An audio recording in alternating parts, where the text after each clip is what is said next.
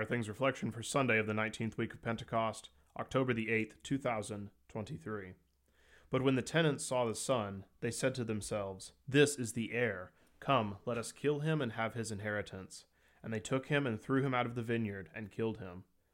Matthew 21, verses 38 and 39. In the name of Jesus, Amen. The master of the house who planted the vineyard is God. The vineyard is Israel, God's people. The tenants of the vineyard are the religious leaders. The servants sent to gather the fruit of the vineyard are the prophets sent by God to preach and teach God's word. The Son sent by the master of the house is Jesus, the only begotten Son of God. The parable was a direct and clear condemnation of the elders of the people and of the chief priests. Jesus was pointing a finger directly at them. You have done this.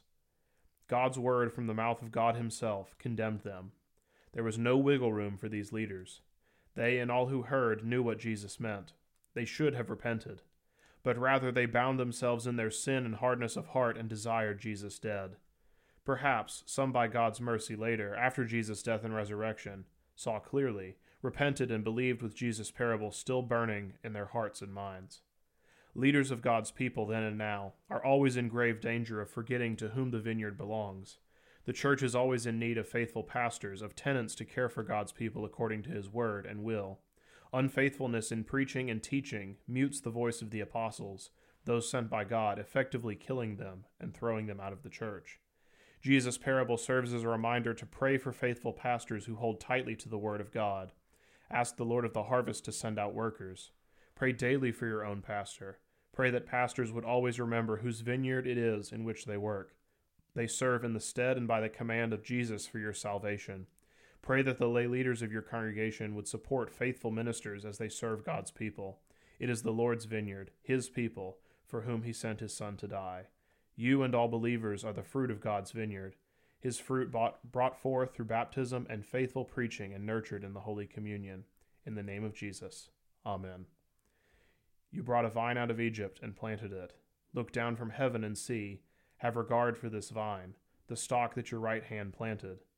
Let your face shine that we may be saved. Psalm 80, verses 8, 14, 15, and 19. I thank you, my heavenly Father, through Jesus Christ, your dear Son, that you have kept me this night from all harm and danger, and I pray that you would keep me this day also from sin and every evil, that all my doings in life may please you. For into your hands I commend myself, my body and soul, and all things.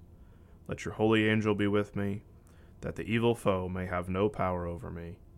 Amen. Our Father, who art in heaven, hallowed be thy name. Thy kingdom come, thy will be done, on earth as it is in heaven. Give us this day our daily bread, and forgive us our trespasses, as we forgive those who trespass against us.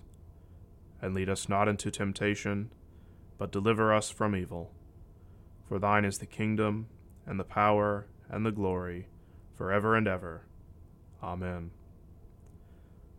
I believe in God, the Father Almighty, maker of heaven and earth, and in Jesus Christ, his only Son, our Lord, who was conceived by the Holy Spirit, born of the Virgin Mary, suffered under Pontius Pilate, was crucified, died, and was buried. He descended into hell. The third day he rose again from the dead. He ascended into heaven, and sits at the right hand of God the Father Almighty. From thence he will come to judge the living and the dead. I believe in the Holy Spirit, the holy Christian Church, the communion of saints, the forgiveness of sins, the resurrection of the body, and the life everlasting. Amen. Dive into baptism in this 8-unit Bible study. The 8 units cover key baptismal themes in the Old and New Testaments, such as the flood, creation, the baptism of Jesus, and more. The Baptismal River, now available from Concordia Publishing House.